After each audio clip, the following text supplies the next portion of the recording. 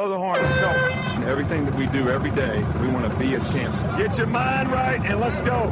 Do the little things. Win every day. It's a soft place they play football. Everything with an attitude. Alabama, I don't give a shit who we're playing. None of them guys are playing against and make his ass quit. That's our framework. That's our MO with the team. Richardson breaks free on the sideline. End zone. This is a mauling, folks, a mauling. Fear the tide, honey badger. Hello and welcome to another edition of the Alabama Football Podcast. Tom, this game was, a little closer than expected in even, the stat lines, but never really felt in jeopardy, did it? It did not feel in jeopardy, but you could sense that, these are two programs that are far closer together just due to the talent that these programs have typically. This was the first opponent that Alabama has faced this year that I think was able to really physically match up to them. Yeah, I agree. And I think we kind of knew that going in. And, I think back to the, Florida State, I think we said, well, that's the toughest defense we'll face until, LSU. And kind of here we are. And funny how predictions like that or thoughts like that, kind of, bear themselves out. A couple of takeaways that I had on offense, I'm just going to jump right in, is that on one hand, we did what we do. It was a balanced approach. We distributed the ball, 7 receivers, one tight end, and for a touchdown, and one running back. On the other hand, it didn't. Let me finish that thought. It was distributed much like we have kind of been doing, but it was dialed down, like the volume was turned down, and I attribute that to the strength of the LSU defense.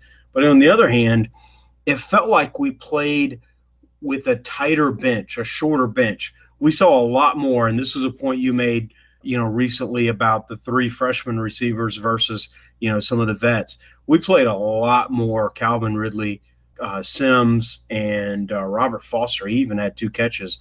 And then we really limited the bench on the running back. I think Josh Jacobs had 1 run, and I didn't see Najee at all. And then Robinson played only on the kneel down at the end of the game. And so it seemed like we tried to do the same kind of stuff, but with a smaller profile of people. I thought that was a weird sort of juxtaposition. Well, that just speaks to it's a bigger game on the line, right? And just, you're gonna start with your more experienced guys. And I think if the game if we had built a bigger lead, I think you would have seen some of these other guys that we've been accustomed to seeing for the past few weeks. But just because this was, a 2-touchdown game throughout, I think that limited, that limited guys like Tua and Najee, seeing the field. Tua, I hear what you're saying on Tua. Najee's the one that's interesting to me, and I'll throw this at you this way and tell me what you think. We seemed, and I'll say Saban, right? I think Saban sometimes has a fetish for the big running backs, and it seemed that he was trying to force Bo onto LSU. It's almost like he had visions of, and he probably, some kids have, visions of sugar plums dancing in their heads. I think Coach Saban has visions of, Derrick Henry, dancing in his head and carrying the ball, 40 times against LSU a few years ago. And so I think he just had visions of not 40 carries. That's ridiculous. But giving it to the big back and letting the big back just wear down the opposing defense. And Bo, and we've talked about Bo, he's not always as physical as you maybe think he would be or should be. And so that just leads me to believe, why would you not go with Najee? Because he has been running very angry and very physically, and he's a big guy too.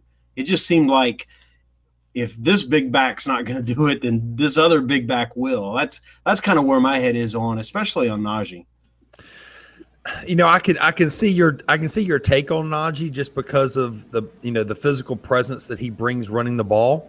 I'm going to surprise you a little bit when I say that Saban should have gone with his sugar plums dancing in his head a little more. I think this game could have been very different early to Alabama's favor if we would have gone to the run more. And what I mean by that is if you look at this drive sheet, Damian Harris, first play of the game, gets 5 yards. Well, if it wasn't for a blown assignment on the 2nd and 5, for Jalen to get sacked, it now sets up a 3rd and 15, right? Well, Robert Foster doesn't run his route past the first down line, which he should have done. It would have been a first down. Yep. The very next drive, David, Bo Scarborough on his 3 carries, he lost yards on the first carry, but then he ran for 4 yards on the next play, and then 2 plays later, he ran for 4 yards, and then the next run he runs for 10 yards for a first down. And so, quite frankly, of the 4 first carries of the night, 3 from Bo and 1 from Damian, we were averaging 4+ yards on 3 of those 4 carries, and I don't think that's very bad stats. No, and I don't think so at all. I mean, I think we wanted to pass the ball more. I think we knew that LSU was going to kind of stack up, and they did, and we wanted to pass the ball more. I think we wanted to, get half of it on first down, pass on second down, and then be able to run on third down. That's what I think that's sort of the formula, and that's probably too formulaic, but I think that's really kind of what we were going after, is we wanted to try to beat some of their man-to-man, and we had, decent success with it.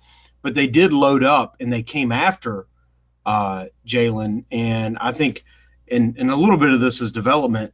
He wanted to stay in the pocket, and a couple of times and it's all just sort of growing pains, but a couple of times he could have thrown it away, a couple of times he should have bailed on the play and ran, and a couple of times he took big sacks.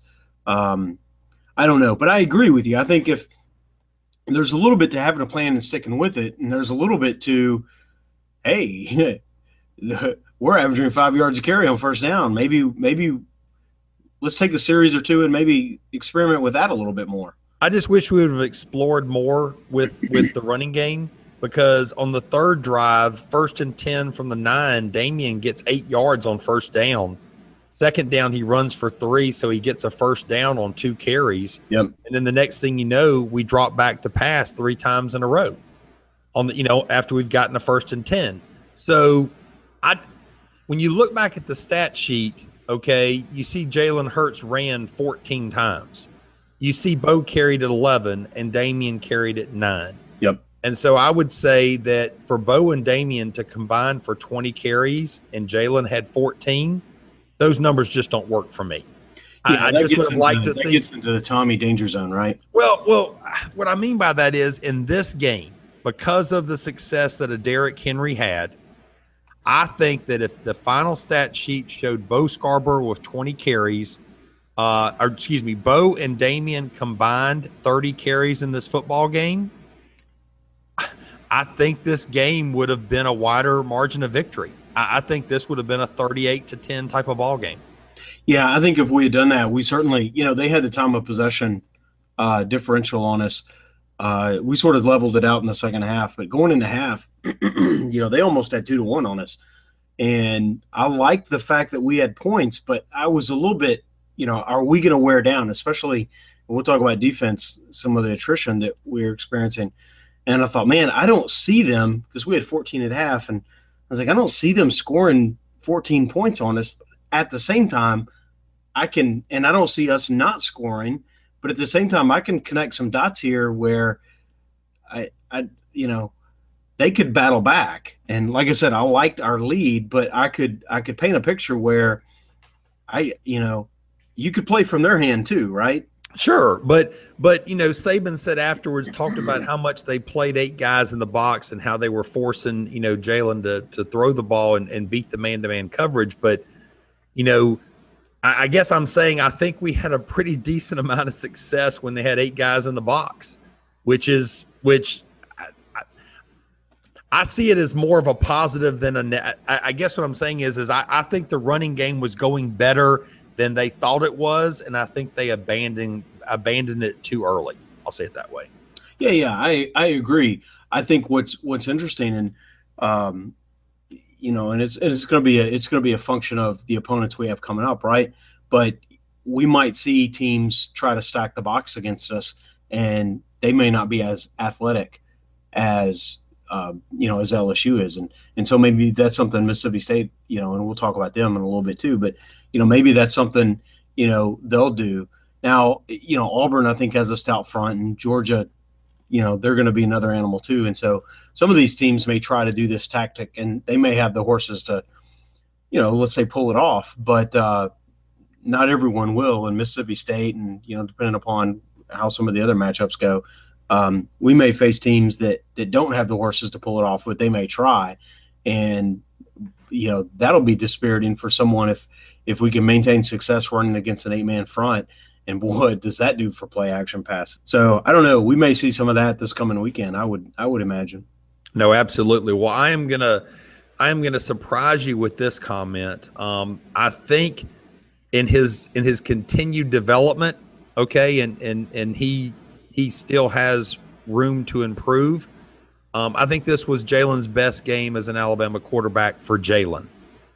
His stat sheet does not show it, and you look at the stat sheet, you look at the quarterback rating and all that, blah, blah, blah. But he is making improvements of trying to go through his progressions. He's trying to sit there. I mean, like when I saw the stat sheet afterwards that he had 14 carries, it surprised me because there were several times that, early in the game, that play to Robert Foster, that should have been a first down. That was a 3rd and 15. The very next drive, he completed a big 3rd and 11. Those are in the first half. Those aren't counting, the big play he made in the second half. His ability to extend the play and sit back in the pocket, we talked about this last week. He is making either he's being coached up or he's doing it, or it's a combination of the two, which is possible. You can see that he is sitting in that pocket for a longer period of time, and I'm okay with that because that's what's going to help him get better as a quarterback. I think Tua is you can color this however you want to. I think Tua is helping him to get better. Well, that's true too. But I definitely think that I see a conscious effort on his part of trying to be more of a pocket passer. Yes. No, I agree. And I like the fact that he still has, the escapability and the athleticism to make a play with his legs. And he did that, a couple of times on Saturday, the touchdown that he ran, and he had a couple other runs that were called runs. And you think about, he's had a pattern in the last, call it several weeks of fewer and fewer called runs. And so I like the fact, and we've kind of talked about this too, that he may sort of unleash his athleticism, sort of here and there, and still be as proficient as ever at it. And so it was fun to get to see some of that. I like that he ran for first downs a couple of times. And the 14 or 16 carries, the number of carries, that's going to include the times that he was sacked. And so that is a little bit of a misnomer, because those were not like call them pure runs. Those were him truly staying in the pocket and, getting sacked. But that's true. And, going back to Bo and Damien real quick, I just want to say that I don't think they had enough carries to get lathered up to really get into the flow of the game. And I think our offensive line, I think their strength is the running game. And I think you just didn't give I don't think you gave our horses on the offensive line enough opportunities to make plays, and they had to instead, because they didn't have the ball a lot, right? And so because of all the 3 and outs, they ended up having to spend a lot of time pass blocking, and that's just not their strength. And the LSU defensive front gave more athleticism than they've been playing against probably since Florida State. And so I just don't think that made it a good matchup for us, from that standpoint. I'm not saying they did bad. I guess I'm saying I think the offensive line did better than I'm hearing some people felt like they did, just due to the circumstances. No, I think you're right. I think that I think that is the strength of the line, and I think if we had run the ball, more, then I think that would have helped the line establish themselves, and I think that would have helped the time of possession, which is going to help the defense over the course of the game. And there's a point at which, because you have to think that that we're monitoring this, right? What, almost on a minute by minute, what's the time of possession metric? What's our run pass sort of distribution? Balancing that against the game plan, balancing that against what do we see working and not working? All of sort of this calculus that you would think that would go into play calling. And I think that I was sitting in the stands doing this. I don't know what they're doing on the sidelines necessarily, but at some point I started thinking we need to run the ball here for the sake of running the ball.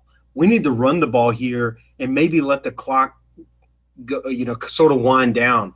And even if we have a 3 and out, just have a long 3 and out, right? Where we take the play clock down, inside of 5 seconds every time. And we're doing that as much to establish the run as we are to keep the defense off the field. I think I would have intentionally said, we're going to run the ball 3 times here, and we're going to get the ball, and we're going to snap the ball inside of 5 seconds. I don't care if we get a first down or not. I think I would have taken a possession and said, look, here's what we're doing. Well, we even only having the ball for under 26 minutes. I mean, you and I 10 years ago would have gladly taken an Alabama LSU game that if we had the ball 26 minutes, we still scored 24 points. Right? Oh, yeah. I mean, this is a lot of points for only having the ball for 26 minutes. Oh, it really, really is. Yeah. Against a team like this. Yeah. So we're spoiled rotten talking about it like this, aren't we? I mean, no, I'm just saying that to your point, had they gotten a little more time of possession and gotten it more like 34 minutes for them and 26 minutes for LSU, this would have had the score that we expected the final score to be. Right. It just didn't work out that way for that reason. Hey, I want to, because of the time of possession didn't go the way we expected it to go. I want to quickly just point out a couple things.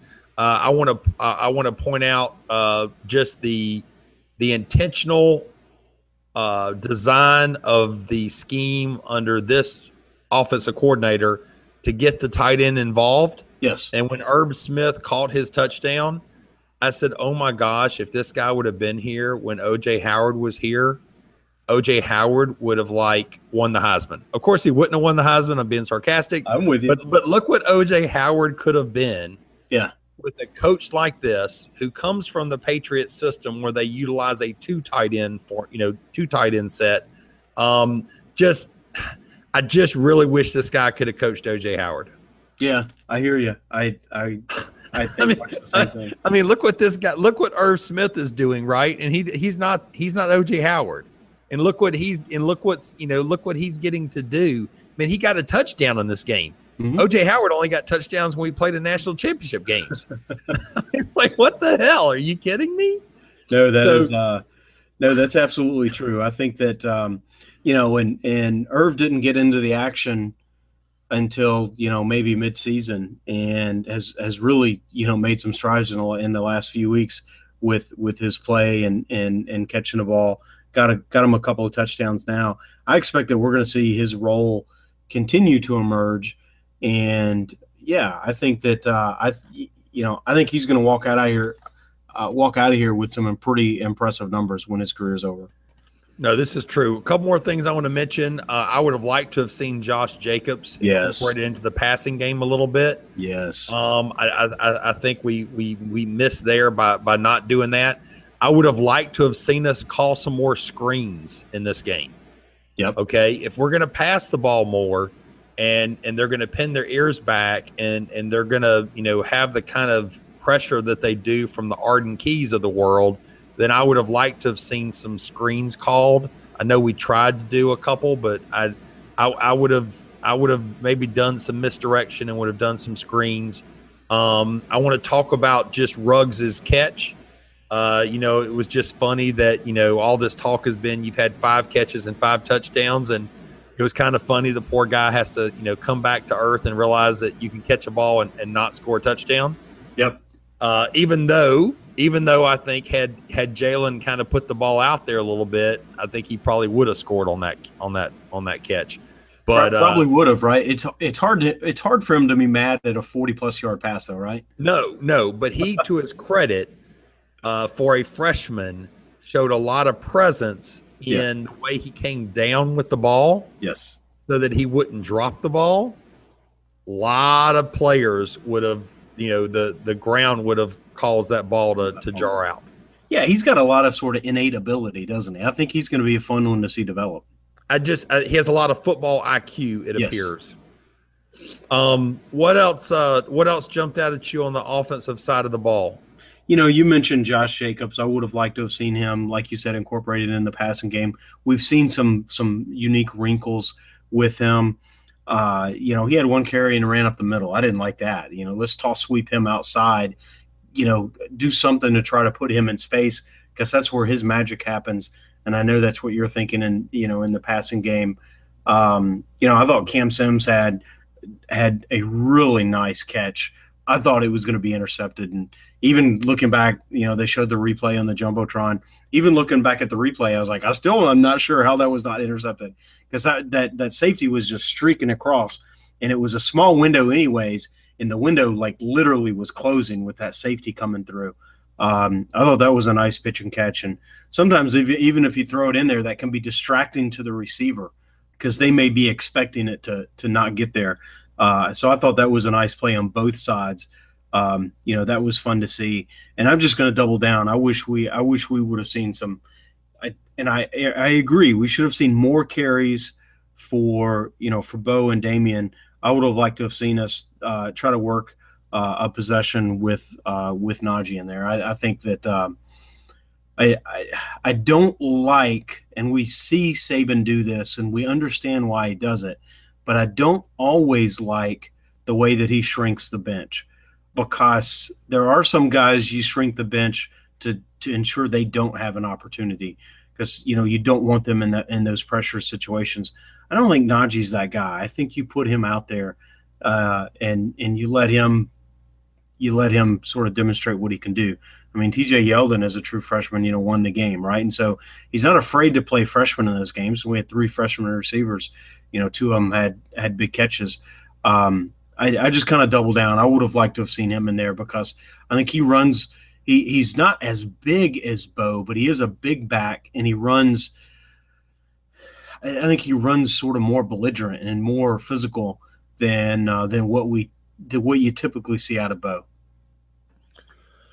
No, I'll give you that.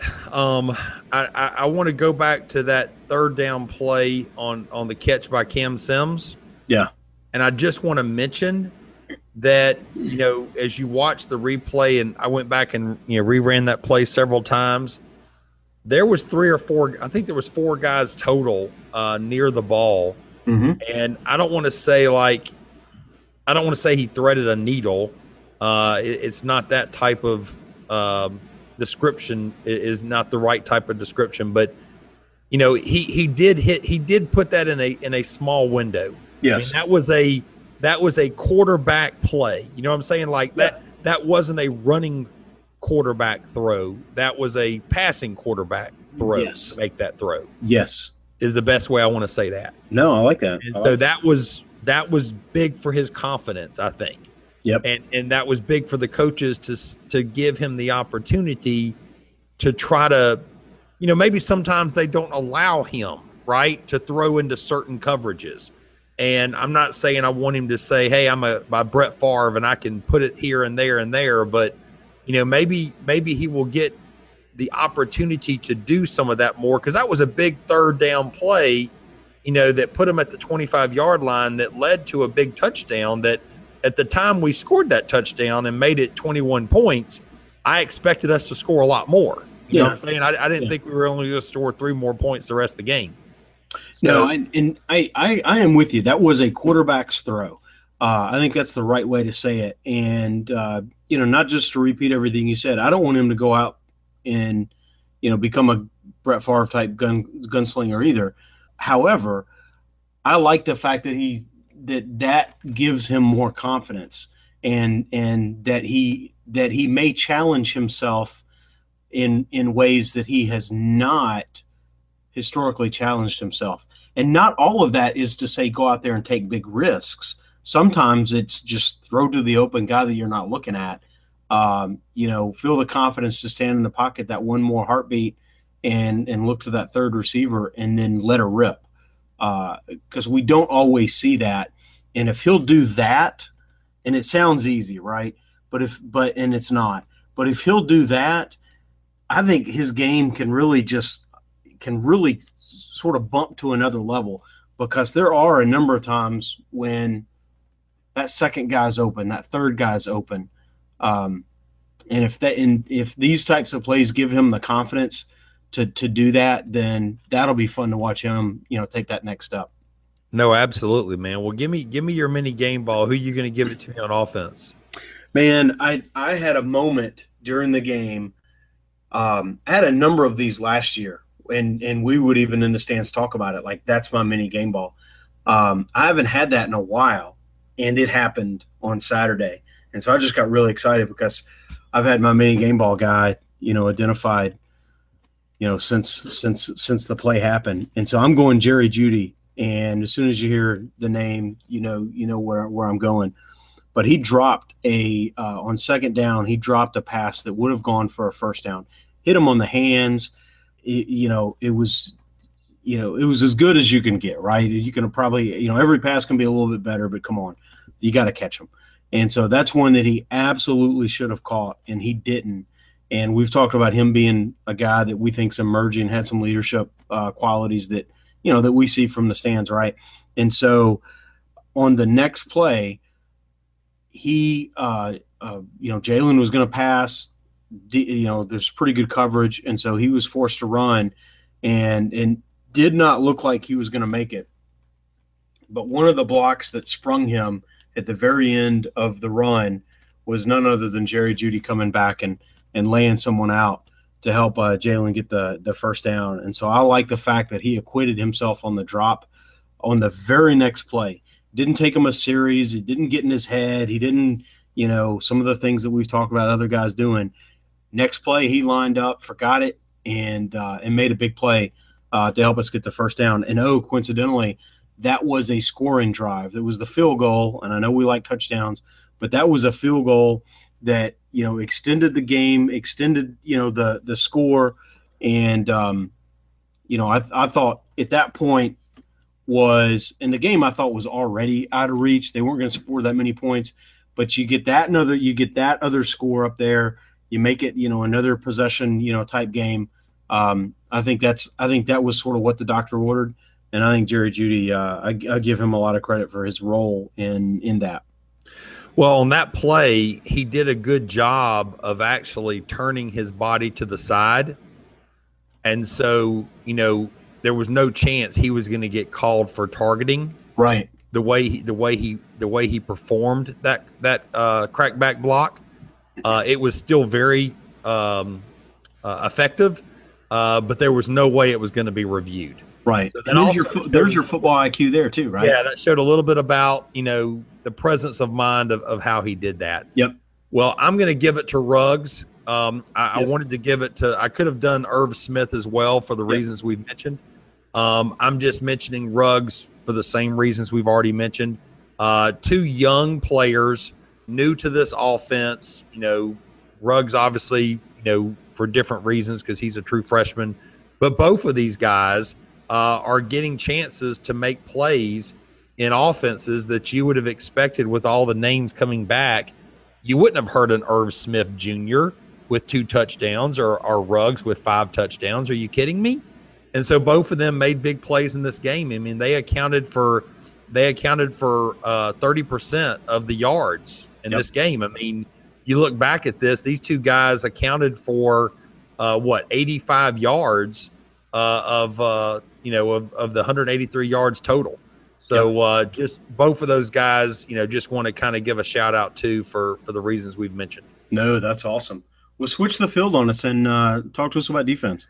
I was surprised when you talk about the shortening of the bench, and how he did that, but I am surprised at what players did get a lot of playing time. And I was going to say, as soon as you said shortening the bench, I was going to that theory doesn't hold up on defense, does it? No, it doesn't. And we should talk about the injuries, and we absolutely will here in just a second. But just to finish that thought, you look at the stat sheet and you look at a name like Quinnen Williams, and you looked at the fact that he finished with 8 tackles on the game, with a sack and 2 tackles for a loss, he got a lot of good minutes in this game.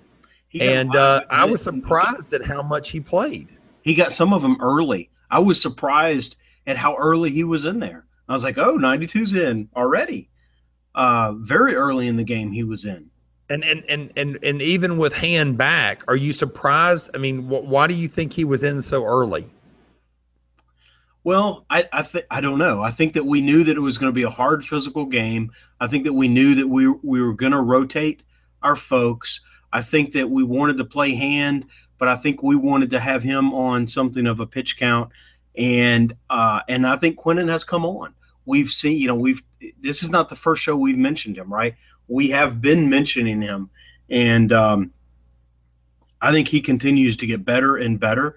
And they had a bye, and I bet you he put in 2 really good weeks of work and earned himself an elevated place in the rotation, and he took advantage of it on Saturday. See, that's why I wanted to mention it, because you always talk about winning the bye week. He must have got the mini game ball for the bye week. There you go, right? Right? I mean, he must have won the bye week. I like that. Because he just came out so early. I was shocked. I had to do a double take and make sure that was the number I saw. Yep. So that surprised me. Well, obviously it was not good. Some of the injuries that happened very quickly in a short period of time in the ball game. Let's talk about Sean Dion Hamilton first. Yep. Obviously the biggest blow to this defense. We've talked about how we were surprised how he's been able to come back as soon as he has and being as effective as he has.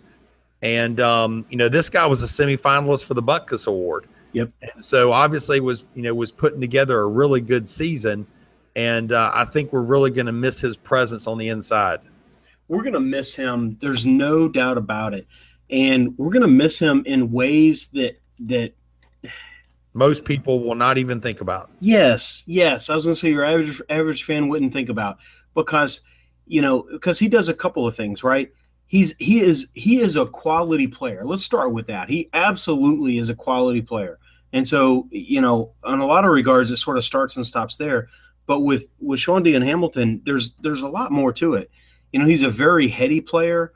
I think that he helps the other players in the defensive huddle. I think he helps, with the alignments. I think he adds, organization and structure to the defense. And so he helps in intangible ways like that. And then there's just a reality of he is soaking up snaps. And so so in addition to just the quality he brings to his snaps, and he plays a lot of snaps, now someone else or multiple somebody else's have to soak those up. And it just, to me, and it all kind of singles around the same thing. This guy's not going to play. But there's sort of 3 nuances of him not playing that make him especially tough to replace. And by no stretch is he our most talented linebacker. But I think that he brings more to the table in the way of intangibles than some of our other linebackers. Well, I think because of, the best way I can refer to Sean Dion Hamilton is him being a gym rat. And him understanding through film study, diagnosing the play at, pre-snap and where the ball's going. And so there are times this season on the goal line where he has gone in the backfield and met the running back and tackled him for a loss, on a big goal line stand when the other linebackers were still sitting there in their position. Yep. He had already diagnosed the play, shot in between a guard and the center, and made a play in the backfield. Yeah, and I remember as a freshman, he saw the field some as a freshman, and that was one of the things Saban, used to say about him, that he was a real heady player, that he knew the playbook and had, sort of good football eye, and I guess the word of the day is football IQ, right? He beats you with his football IQ as much or maybe more than he does with his athleticism. And I will tell you, this is nothing against the other players, but it's kind of like you were talking about these other linebackers. This is the theme of this season, right? All the linebackers that have gone down. Yes. Well, no offense to the other guys who have to step up now, but his loss was not more glaring than on the big run that set up their one touchdown. Because had he been in there, I don't think half the defense would have been on one, thinking it's one call, and the other half thinking it's another call. And the two inside linebackers were out of place. And I think he would have been where he was supposed to be.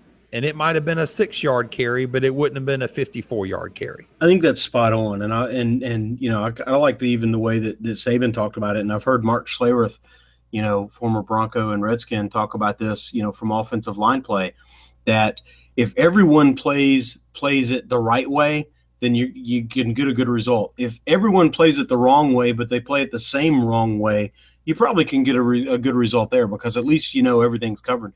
But when half do one thing and half get another, that's where you have an opportunity for a big miss and a big breakdown. And that's exactly what happened on that play. And I think you're exactly on. Isn't that the exact personification of not having your heady football IQ middle linebacker in there? Yes. And so I think that play was a glaring example of what they're going to miss by him not being there. Yes. And so guys are Saban didn't like in his press conference being asked about next man to stand up, because he was like, everybody should be ready to play. He didn't like the analogy of, it's the next man up. He's thinking everybody should be, trying to improve their game on a constant basis, which I thought was interesting. Yep. But right now, I don't know that it's going to put more on Rashaan Evans, who obviously got banged up in the game as well.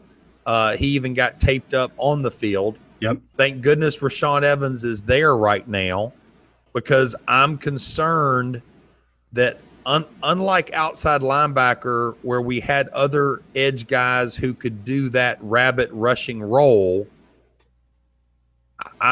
this is a big loss for them. This is not quite Eddie Jackson, but it's close. It is close, and there is a ripple effect, right? Because and I like Rashawn Johnson. I like Rashaan Evans as much as anybody, but we will send him on a lot of blitzes, and we can do that because we've got Sean Dion Hamilton there. SDH sort of staying home, right? And so if he has to stay home in the middle, then we're not getting sort of that the potential for the pressures and explosive plays that we're getting from Evans. And which is what Evans brought to this team last year before he had to step in for Sean Dion Hamilton when he got hurt. Right. That's exactly right. And so we're going to need to and it's a good thing we're getting pressure from the D front, right? Because it used to be everything had to be manufactured, where at least the defensive front is getting some pressure and some sacks, and not like last year, but more than they were at the beginning of the year. But it's almost back to, we're going to have to manufacture. If we're not going to be able to use Evans kind of like we've been using him, then we're going to have to manufacture some pressure. Anthony Jennings is going to have to get on his horse. Terrell Lewis, I mean, is he going to be able to come back? There were some reports that those guys may come back. And, that becomes a decision of, do I medical redshirt or do I come back? And, the competitor in them is going to want to come back. And I understand that too. But gosh, we may need them in a way that a week ago I was not expecting we would. Well, you also really need to. I mean, he's an athletic player, and we lost Mack Wilson too, and Mack's sort of been evolving into a more and more consistent player, and he was doing that sort of ahead of, and of course he was on the team last year, so he's ahead of the curve. But Dylan Moses, who's maybe a little more raw version of a Mack, he's gonna have to grow up and mature. And he has a capability and all of that stuff. But we're going to need to see these guys step up in a way that they necessarily haven't had to. No, they haven't. And what's I think Mack Wilson is a big loss, because obviously he had surgery yesterday. He had surgery yesterday on his foot, and they're saying 4 to 6 weeks, but that could be generous. Yep. That could, it could definitely take longer than that to, from his surgery that he had. And so, it puts a lot on Keith Holcomb, just transition to Keith for a second. Yep. I think Keith had found a comfort level as to finding a starting role on the defense in the nickel 3rd and long situation. Well, I'm just going to tell you, when he came in and he was in on that Wildcat play where they had the big run, that was not 3rd and 10. Keith Holcomb was having success coming in with his football IQ to be able to cover the middle of the field between the hashes on 3rd and 10. It wasn't quite the same to be in on all 3 downs. Right. And so I think it's going to put more pressure on his game. I think his game was being allowed to slowly develop as a linebacker, and I think he was finding a role on this team in nickel formation. Nothing wrong with that. But 1st and 2nd down, he wasn't getting quite as many snaps. Right when Sean and Rashawn came back, he was more of a 3rd and long kind of guy.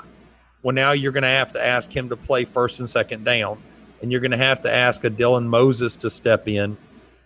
Also in practice today, in the brief media period, they mentioned Ben Davis.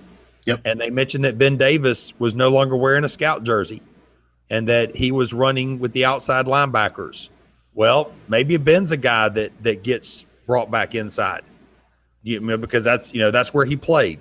So It'll be interesting to see how they do this, because I think that for both Rashaan Evans and Keith Holcomb, let's be fair to Rashawn. Rashawn was not a start and middle linebacker last year.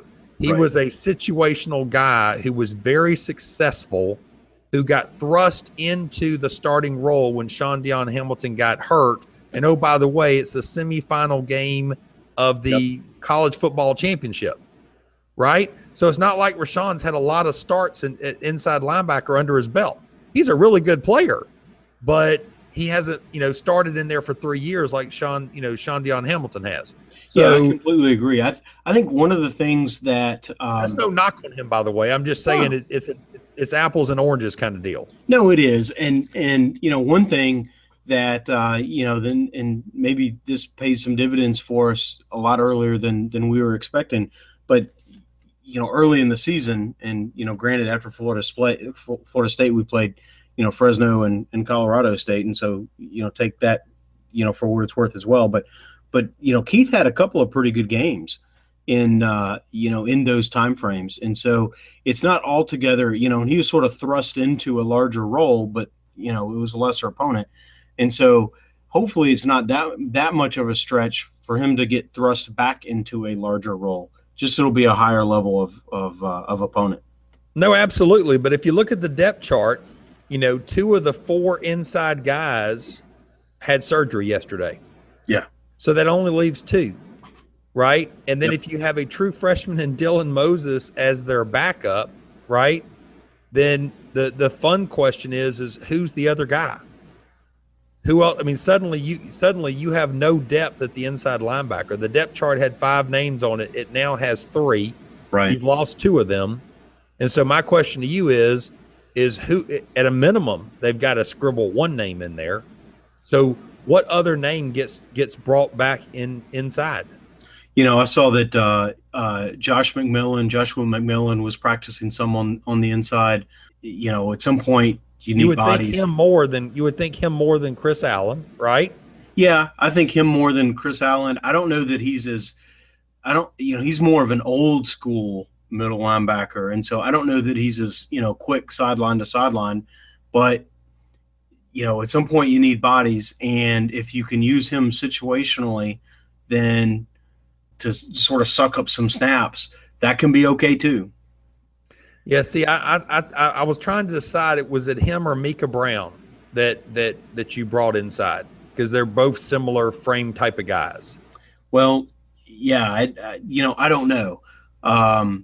You may nod to the older guy because he's got more familiarity with just the system in general. But yeah, you may give them both a shot and, see who can stick.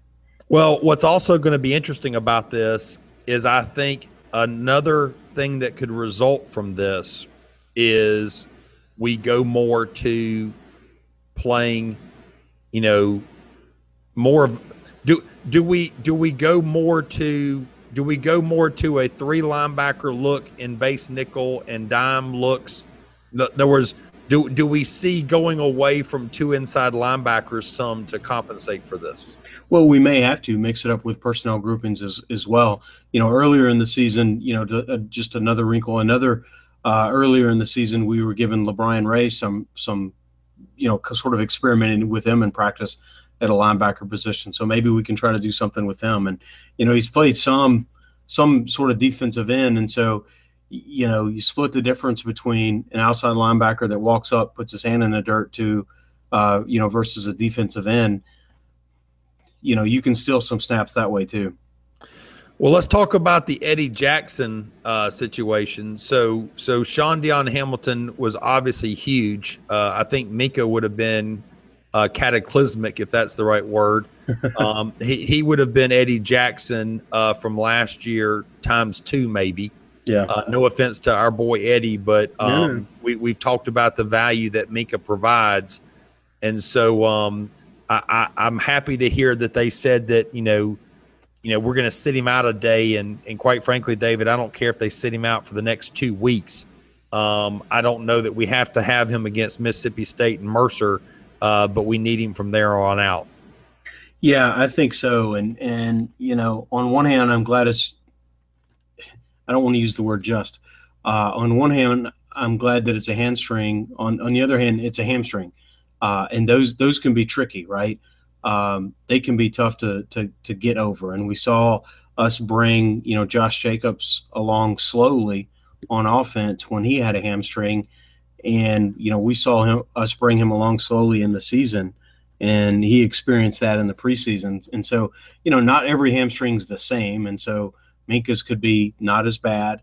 So there's all sorts of stuff. I saw where Coach thought that he might, start to practice early in the week, midweekish. And so that'll tell you something. So this could net out to be, there's a gamut here, right?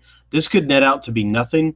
This could net out to bug him for, through the SEC championship. And, for us to get through that, for Alabama to get through that in the fashion that we want, we're going to need him to be healthy and ready to go. And so, what I'm saying is we need him, or this doesn't happen the way we want it to. No, absolutely. And apparently in practice today, in the media observation period, Tony Brown was struggling with a hamstring as well. Mm-hmm. And so now you've got his backup who's having, hamstring issues as well, which is why you saw Carter out there at the end of the ball game. Yeah, definitely Shy Carter out there. I'll tell you this, and I did a double take, and I did probably a triple take, and I called it out in the stadium, and I had one person try to correct me, and I had another person, tell me that they had not noticed. And so I started second guessing myself, and I would look and look and look, and every time I was right. But in dime, we brought in freshman Daniel Wright in Minkah's position, and I thought that was interesting. I would not have expected him to come in. I would have said Xavier McKinney. I would have said Deontay Thompson. I would have said a couple of names before I got to Daniel Wright. But when I saw number 3 in there, I was like, wait a minute. That was a shocker to me. I don't think he really registered, anything, but the fact that he was in there, I was impressed. Yeah, but that tells you something about the situation at cornerback, right? Yes. And I mean, that shouldn't surprise you when you've got Levi Wallace as a, former walk-on who's, won a starting job. Yep. What I mean by that is that there's open competition behind the starting guys at the cornerback position, right? And so right now, if you've got a Tony Brown and a Minkah who are banged up with the same injury, that is, touch and go. I'm going to tell you, as a little wrinkle, is that I think we might see Ronnie Harrison move down to the star position if need be on a situation by situation basis in certain looks. No, I think that's fair, and moving him closer to the line of scrimmage, he is sort of a thumper, so I think that that bodes well. He plays that over the top safety really well, and so and this is something we've sort of broken down before, right? Where is, if you take sort of the backup DBs, where's the next best one, and what positions can he play? And so, are we better off? Do we have a stronger backup free safety that allows us to move Harrison down, or do we have a stronger, player at more of a strong safety? And so we maneuver, that kind of way. I think we'll see shifting, and it's more obvious, to like the average fan that sort of tries to keep up. It's more obvious if you think about offensive line, right? We have to bring in another, left tackle, and so we're probably going to do that by moving over the right tackle, maybe kicking out a guard, and then bringing in, the next best lineman's a guard, that kind of thing. And you can sort of see it, right, because they're all lined up. In the secondary, it's much more fluid. It's harder to see, but I think what we get may be a function of where the next best talent is. And it may be, and you may be spot on. It may be, Harrison sliding down, and then, a McKinley or, a Deontay or, something like that. That may be quite interesting to see how that unfolds. But isn't it kind of interesting, and we've talked about the secondary and replacing all the secondary. Isn't it kind of interesting that, Shy Carter, you think about, the glimpse into the future, Shy Carter and Daniel Wright, looks like maybe they got a head start on some opportunity there. No, absolutely. But on the play by Ronnie Harrison, and this just speaks to his value to this team, when he made that interception in this game, he was lined up against LSU's, starting tailback. I mean, he was lined up in the slot against him, and I think Etling went to him because he said, "This is my matchup. I've got slow safety against my starting tailback here." And that's why he went there, dude. And the athleticism of Ronnie to pick it off is why I'm saying I think you might see that, because he was lined up against Geis in that situation because Minkah was currently out of the game. Right. You know what that tells me? What? That tells me the LSU folks are not listening to our podcast, because that is the third time that we have called out this season, and it goes back to the A&M game. It's the third time we've talked about a team trying to pick on the matchup between sort of one of their better offensive players getting matched up against Ronnie Harrison. Sure. And they've been burned, one way or the other, incomplete pass or here's a pickoff. They've been burned for attempting that. Well, think about this. To the point that his draft stock has to be going nuts, right? Oh, sure. But think about this. I mean, on that play, Minkah's out of the game, right? And I wish I was a fly on the wall to know, were they yelling to him in his helmet, the coordinator, saying, "This is your matchup," right? Right. I mean, like, did they know? Did they screw up too, or was he the only one that screwed up? Because when he made that pick, I turned to people around me and I said, that interception right there just made him an extra $250,000 on draft day, because a lot of scouts are going to be showing that little clip right there in prime time against a team like this. This is going to be running around the scout room for several NFL teams. Yep. Yeah, and you know what? And we could almost splice that film together, right? Because we have talked about it on the show, those exact moments. And I'm glad we're kind of parking on him, because as soon as you mentioned him, I was like, damn, he must be the most underrated player on the defense for the top end things that he's done. Not just, a solid, sort of contributor, but he has done top end things, like top shelf performances. And he can't hardly get a mention. And so I'm glad we're parking on him, because damn, he is so good. And I think that he does, give us some versatility. And I'm hoping Minka comes back, and I'm hoping we don't have to upset the apple cart too much. But I think he gives us some versatility, because I think he can play a couple of different positions, and his skill set has really been proven. Because even that interception was a very physical play. I mean, he just went in and just wrestled the ball away from the guy. There was no opportunity. Is this a split possession sort of thing? I mean, he said, "My ball," and that was impressive. No, absolutely. And, another guy, we've mentioned him already on this side of the ball, but I do want to park on him for a second as well, is Rashaan Evans. For him to lead the team in tackles with 14 tackles, with an injury and getting taped up on the field and, basically playing the whole game and not coming out. And he knew his team needed him with Sean Dion Hamilton out. And so just the leadership that I can't give him a mini game ball because he's not mini game ball worthy. And so, he sees another fifth-year senior go down, and he's like, I got to step up here, and he did. And it was huge in this football game. And for a little bit, isn't that the name of his game? Because he stepped in last year when, Eddie Jackson went down and we had to do some shuffling. He really saw a lot more playing time last year in that situation. And so, and he's seen more playing time this year, but he's going to see a bump of it, as long as Minka's out, or, there's some question mark there. So in that kind of a little bit ironic that he has been one of the primary beneficiaries.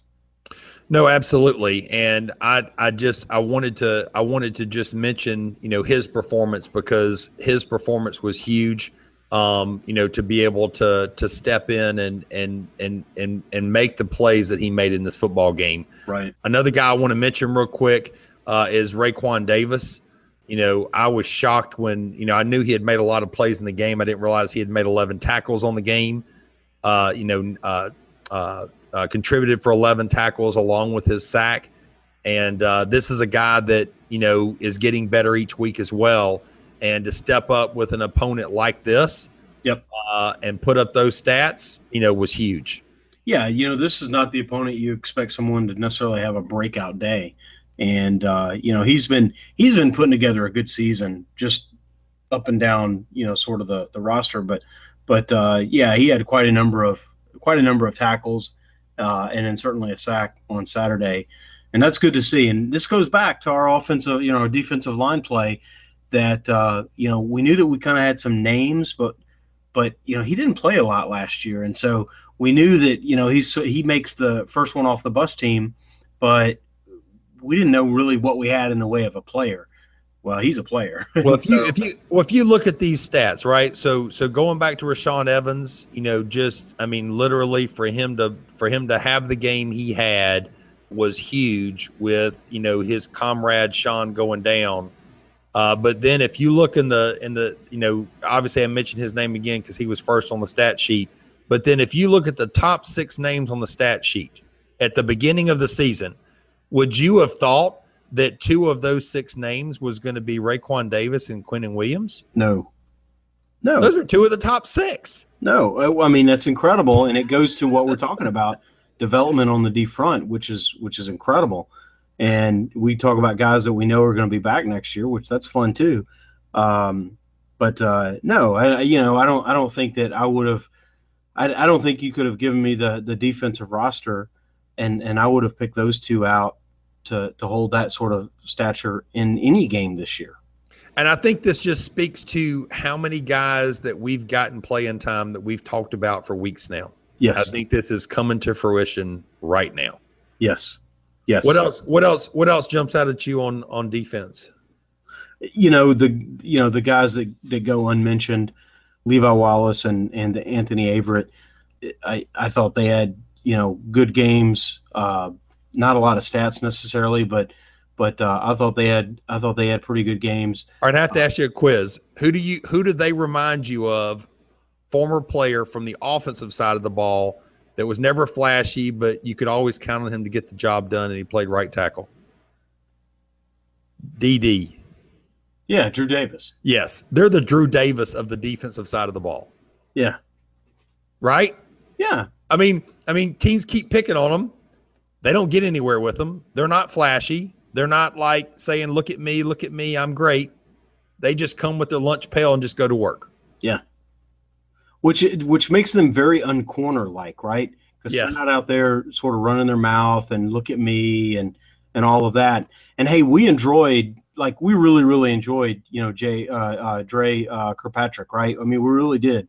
But he's a different cat, right? Or these guys are different cats, however you want to say it, right? Yes. You would not believe that they all play the same position. Correct. No, this is true. Well, did you get a chance to focus any on Hand when he was in there? And just kind of what was your take before we go to mini game balls? What was your take on Hand, getting work back into the defense? Yeah, I didn't focus on him necessarily a whole lot. He was in and out a lot. And so I just thought early on, he's going to be on a snap count. And that seemed to be true.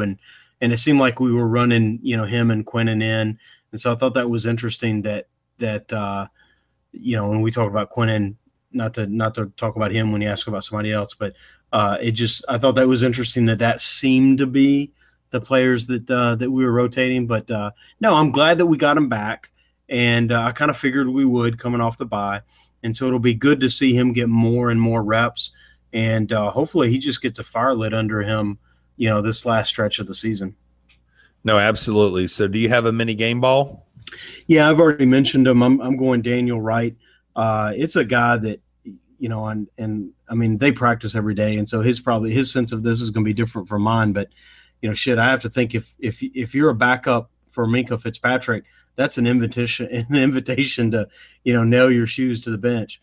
And, so you do that and you might be, inclined to have the mindset that I am not going to get to play today, but he seemed to come in, and I know it was only down package and, he is a true freshman. And so we're going to limit how we use him. But the fact that we used him, I hats off. I'm impressed. And we start thinking about, guys next season that are going to fill roles, then he's got a taste of something. And so I hope he savors that and uses that to propel him forward. Well, we only have a couple, interestingly enough, we only have a few Florida boys on the roster. Mm-hmm. And how talent rich the state of Florida is, right? Right. So he's a Florida boy. Well, would you be surprised? A little nugget. This will be my mini game ball side note. We have 5 Florida boys on the team. 5. And so surprisingly, you've got Daniel Wright, Jerry Jeudy, Calvin Ridley, and then you've got your boy that you mentioned. We've obviously mentioned Ronnie Harrison today, and then you have Alex Leatherwood. Those are our only homegrown Florida boys on this team. So Daniel Wright comes from a talent-rich area, and obviously there's a lot of things that they have seen in practice that we have not been able to see yet ourselves. For them to bring him in, whatever the package is, for the first time in his career in the LSU game. Yeah. That's a big stage to have to come in on. So I mean, we didn't bring him in against Mercer. We brought him in against LSU. No, we were not easing him into it. So that's a huge thing. No, I do want to we talked about it earlier. Quinnen Williams, I think this is just a big moment for him. Mm-hmm. And in case Hand comes back more slowly, him on this stage to be able to contribute like he did, like we talked about earlier, is just really is really mini game ball worthy. I have to let you have the stage here for special teams because I have to let you lead off here. You gotta talk to the listeners here about your boy JK. Well, I mean, this may be his single best performance, for the Crimson Tide. I mean, he had 8 points, averaged over 51. Has he ever had 8 punts in a game? I mean, we have to go back and look, man. But is that a record for him? That may be. That's quite a number. But he didn't get tired doing it, right? He averaged over 51, almost 52 yards per punt, really a couple times helped flip the field position, which is exactly what you want a punter to do. That's when a punter can become a weapon. He's not just sort of bailing you out of a hole, but he is really sort of driving the ball and flipping the field. I think he was instrumental in doing that. And I think he had one of his best days wearing crimson, and that was a joy to see. No, that was awesome, man. And definitely this was a record for this year. He had last year, he had 2 games where he had this kind of punts, and unfortunately it was against Washington, and he had 8, and then Clemson he had 10. But in those games he averaged like 45 yards a punt. So to sit there and crank out almost 52 yards average is freaking ridiculous. And just the hang time, Saban talked about it in his press conference, just for the listeners. He talked about how they doubled the 2 gunners, and they only had 6 guys inside, and they were going to take the gunners away, which is a weapon for us on the coverage. And so JK, typically he averages 3 punts a game. And so here he is dropping back to punt 8 times, and his gunners aren't there to kind of help him like they normally do. They really do a good job. Mm-hmm. And so he had to do it by himself because they had taken the gunners out of the play. And he did it himself by putting the ball up in the moon, as far as hang time, and being able to give the rest of the special teams guys time to get down there by just the pure force of how he does things. And so that's just awesome. That right there made him some money. Yeah, I think so. Right. I mean, that's I think you're going to look at this guy is really being able to do something for you, at the next level. What do you think about Xavier Marks returning punts all day long? He was in there from the start. No one else going to look. Yeah, I was surprised. I thought there'd be a little. He only got 3 opportunities to field them. I thought it would be more of a by committee thing. It makes you wonder if Saban has said, "This is yours to take, and if you can step in there and just show me you can safely field the ball, then you'll be the guy." It seems like he just wants somebody to do it, and just wants to be done with it. It feels like decision made, right? Well, I mean, we're not experimenting. I'm not going to burn any more brain power on this. Decision made. Don't drop. Yes, except when Marks got his number called because the other 2 made miffs, he had a fumble. Yep. And so I thought it was still by committee because even when Marks got his number again, he had he fumbled the ball as well. Yeah. So I was surprised that he's the only guy that got an opportunity. Unfortunately, we got spoiled last year when Eddie got back there and we saw what, Eddie could do to a football game. And so right now, if Marks is the guy, we're not flipping the field with our punt return coverage. Okay. Or with our punt returns. I'll say it that way. And so, and maybe Saban doesn't care. Maybe Saban just wants the ball and just hold on to the ball and let's just give it to the offense and let's take it from there. Well, the first priority I think is let's definitely hold the ball. I wonder, and I contradict myself here a little bit, but we talked about playing sort of with a shorter bench, and so I wonder if we didn't say, look, we're putting our most experienced punt returner in there, and his upside is not what the other guys is in terms of returning, but right now we need to possess the ball. And we need to do that more important than anything else. So that's all we care about. Our most experienced guy, and then, and there were some tight quarters in which he caught the ball, and so you wonder if that wasn't the decision, and then we'll kind of see what happens. I guess I can make a case either way, but it does feel like another guy who won the bye week, right? Well, now that's a good point. It's very possible that the open competition occurred during the bye week, and we'll never know anything about that. Right. That is very possible. Right.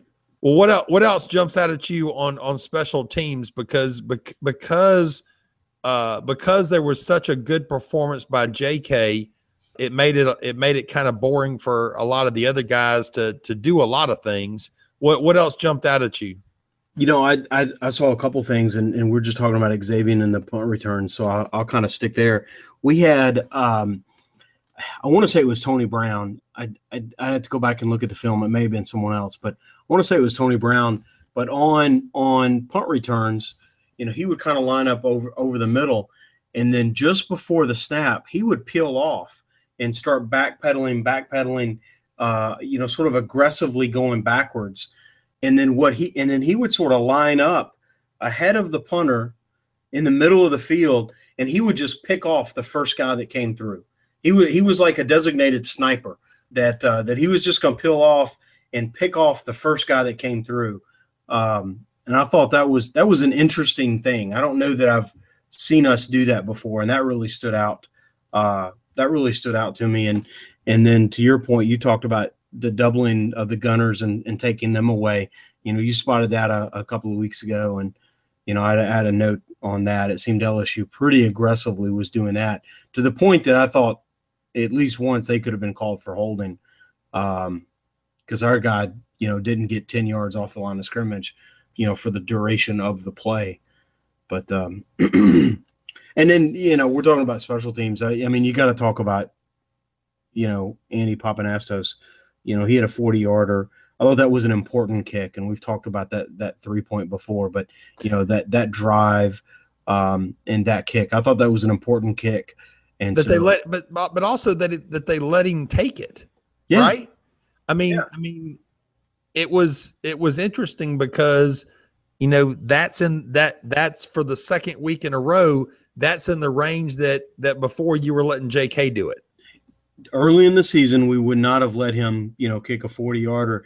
And then, and there were times when we were talking about, and not to sort of disparage ourselves, but there were times earlier in the season where we were talking about any kick he makes is a good kick. And then, he would make a kick and it'd be like a 22-yarder. And we might say, yeah, but it's only just 22 yards. Wouldn't it feel better if it were a little longer? And, every little granule of confidence that he could accrue was a good thing. And then here now he looks like he's got a bushel of confidence here, because he went out and nailed that 40-yarder. And I like where his head is now versus maybe in camp and early season. Well, and not only did he nail it, I mean, it was right down the middle.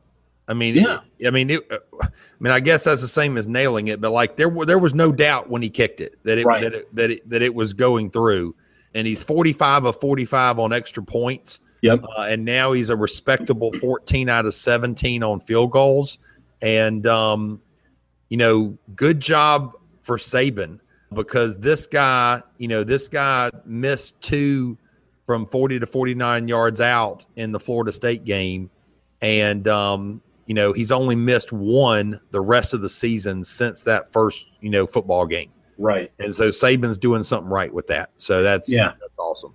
No, I think that is good. So Mississippi State up next. What do you think about that? This team, I don't want to say they scare me, because I do think we're going to win. But I definitely think that, the schedule is obviously getting tougher, and this is a tough matchup. Yeah. This is a team that has played very well. Obviously 7-2, but their quarterback, Nick Fitzgerald he's not a Cam Newton, but he has a very effective use of being able to run the ball. Big kid, is able to, has the dual threat. What really is going to be, I think, tough for us to match up to is how, just how they use their receivers. I mean, they've lost 2 or 3 receivers to injury, but they have been able to work other guys in, predominantly their running backs and their tight ends, into the passing game. And they've got a couple of tight ends that are some big boys. Yeah. And that I think are very mobile and are able to play in the slot. able to create, mismatch problems. Mississippi State's always been a physical team. And, Dan Mullen is a great coach. And this is not going to be a cakewalk, man. This is going to be a tough game. No, it really is. And it's a cliche to say this team always plays us tough. But Mississippi State is one of those teams that always plays us tough. I remember, and I've probably told this story on the podcast before, but I remember, and I date myself a little bit, but I remember, in graduate school, my first year of graduate school was awesome. I had Dabo Sweeney in class, and Willard Sissom was in the class, and that was just awesome. But that season we were playing, we played Mississippi State in Starkville, and we were having a pretty good season. And Will and I would talk ball a little bit. And I was like, yeah, but it's Mississippi State. We always do pretty well against them. And he looked at me, and he had the most dead serious face. And he goes, no, man, Mississippi State always plays us tough. They are a very, very tough team. And I remember we just barely got out of that game. And it was Dennis Riddle scoring, as a, true freshman. And we barely got out of that game. And so, you never look past LSU, but, as fans, sometimes we have the unique opportunity to do that. And what I wrote down in my notes, about Mississippi State is, this is a tough game coming off a tough game. And so we've talked about injuries on defense. We've talked about, what can we do, and how are we going to kind of combat this? And we got to figure it out quickly, because it's not like, well, we got Fresno and Colorado State, we got time to figure it out. These guys are kind of up and down, but guess what? They're going to be up this week, and we're going to get all that they've got. And I'm thinking, we've asked the question, how would you try to attack Alabama? Well, I tell you, one of the things I do, and is exactly what you said, is I'd saddle up those two tight ends, and I would pound the middle of our defense in sort of short passing games, and let's put some big bodies out there that are going to be tough to tackle, and see if this defense can sort of stand up to it. Now, we think that we can, and we think that we can get to the quarterback, and I like our team better than theirs, but I'm just saying, what else they got to play for, right? They can lay it on the line and go out and be as physical as they absolutely can. And I expect that's what we're going to see on Saturday. I agree with you from a tight end standpoint. In this last weekend's game, one of their tight ends, is a junior college transfer, Jordan Thomas. I had to go and look at the stat sheet to make sure this was right. But, because the TV was saying he was 6'5", 284 pounds. Well, I don't know how this guy started at East Central Community College, but this guy was given the DBs in the slot all they wanted, and he was catching every ball that was thrown to him, and he was a mismatch for them big time. And so I think there's going to be a heavy dose with our inside linebacker injuries. I think there's going to be a heavy dose of these tight ends between the hashes on Saturday. Yeah, I agree. What kind of score are you looking for? I think this one's going to be very close, man. I think this is going to be something like a 27-10 ball game. And I think it's going to feel a lot closer for most of the game. And I think it's only at the end of the game that we're going to be able to put this thing away. Okay. We're on the same page. I wrote down 24-10. And I know that's the same score that we had against LSU, but I just started thinking about it, and I was like, man, we're going to replicate this score. We're going to get 24-10 2 weeks in a row. And to your point, I never felt that the LSU game was in jeopardy. We jumped out on them, and I thought that we've put a bar out too high. But I think this game, and you said it a little differently than I'm saying it, but I think it's closer for longer, and it feels not that we are going to believe that we're going to lose to Mississippi State, but it's going to feel uncomfortably close. Like this could go the other way. It's going to feel that way for longer. And then I think sort of the depth pays off later in the game. No, I'm with you there. I think this game is definitely going to keep people on the edge of their seats for a while. Yeah. Yeah, I imagine I will be mad at my television before it's over. Well, definitely enjoyed this. Anything else that we need to wrap up here today? Yeah, I want to hit we sort of that ego and self-indulgent sort of ego section that we like to do. We got one review, but I'll hit three things like really, really quickly. We had a guy leave us a review a couple of weeks ago, Doug from Sweden, and he dropped us an email and he had an idea that I thought was a good idea. We've kind of toyed with it, but soliciting questions from the listeners. And so absolutely, if you guys have a question, drop us an email, alabamafootballpodcast@gmail.com, and we'll take a look at those. We've talked about questions in the podcast. We've addressed them there before. We've sort of written mailbag articles on the website, and we'll do that. But if you have any questions, drop us some questions, and we'll see if we can't take a look at answering those. So that's one thing I wanted to talk about. I wanted to, we've been, I'll kind of tell myself a little bit. We've been doing, the iTunes for a little bit and listener reviews and stuff. And it was just over a couple of weeks ago after the Tennessee podcast that I recognized there was a difference between just people leaving ratings versus reviews. Because I was watching the count of the ratings go up, but we weren't getting any more reviews. And I was like, well, that's weird. I don't understand it. But they're actually two different things. So leave us a rating. We love those. And then leave us a review as well, because we like to, share those back to the group. And so that's sort of a long way of introducing a review that we have by Ross Gaskin. And he says, I wanted something that gave me more in-depth analysis of Alabama football, and I couldn't have found a better podcast for it. They both really know their stuff and have great insights. It's made the games more fun to watch, especially in garbage time, as I know more things to look for. Definitely recommend to any Alabama or college football fan. And Tommy, that's awesome, because that's what – I mean, the way he sort of wrote that out, I was like, man, that's what we're going for. That's why we started this. That's why we do what we do. Right. Because of that right there. So that's awesome. And so, like I didn't write that review, but that's what I would want to write. That's what I would want to see someone say. Because you're right. This is why we started looking, doing this sort of peeling back from the headline stuff and what's that sort of deeper level stuff. So, and I say this every time. Oh, I especially enjoy this one.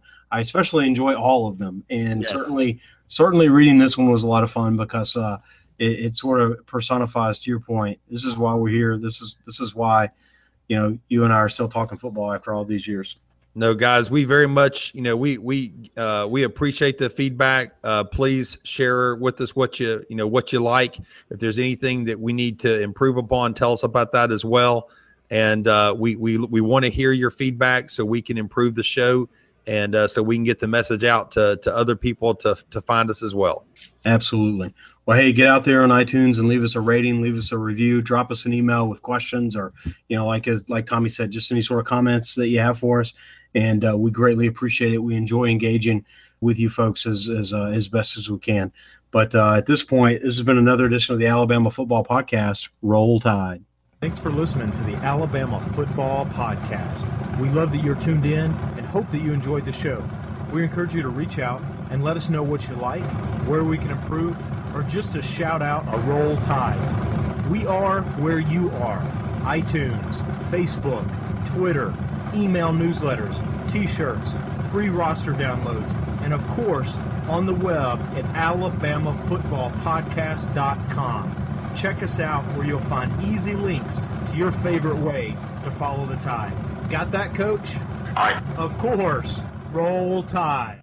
Brain fog, insomnia, moodiness, weight gain. Maybe you think they're just part of getting older, but MIDI Health understands that for women over 40, they can all connect to menopause. It's at the root of dozens of symptoms we experience, not just hot flashes. MIDI clinicians are menopause experts, offering safe, effective, FDA-approved solutions covered by insurance. 91% of MIDI patients get relief from symptoms within just 2 months. Book your virtual visit today at joinmidi.com.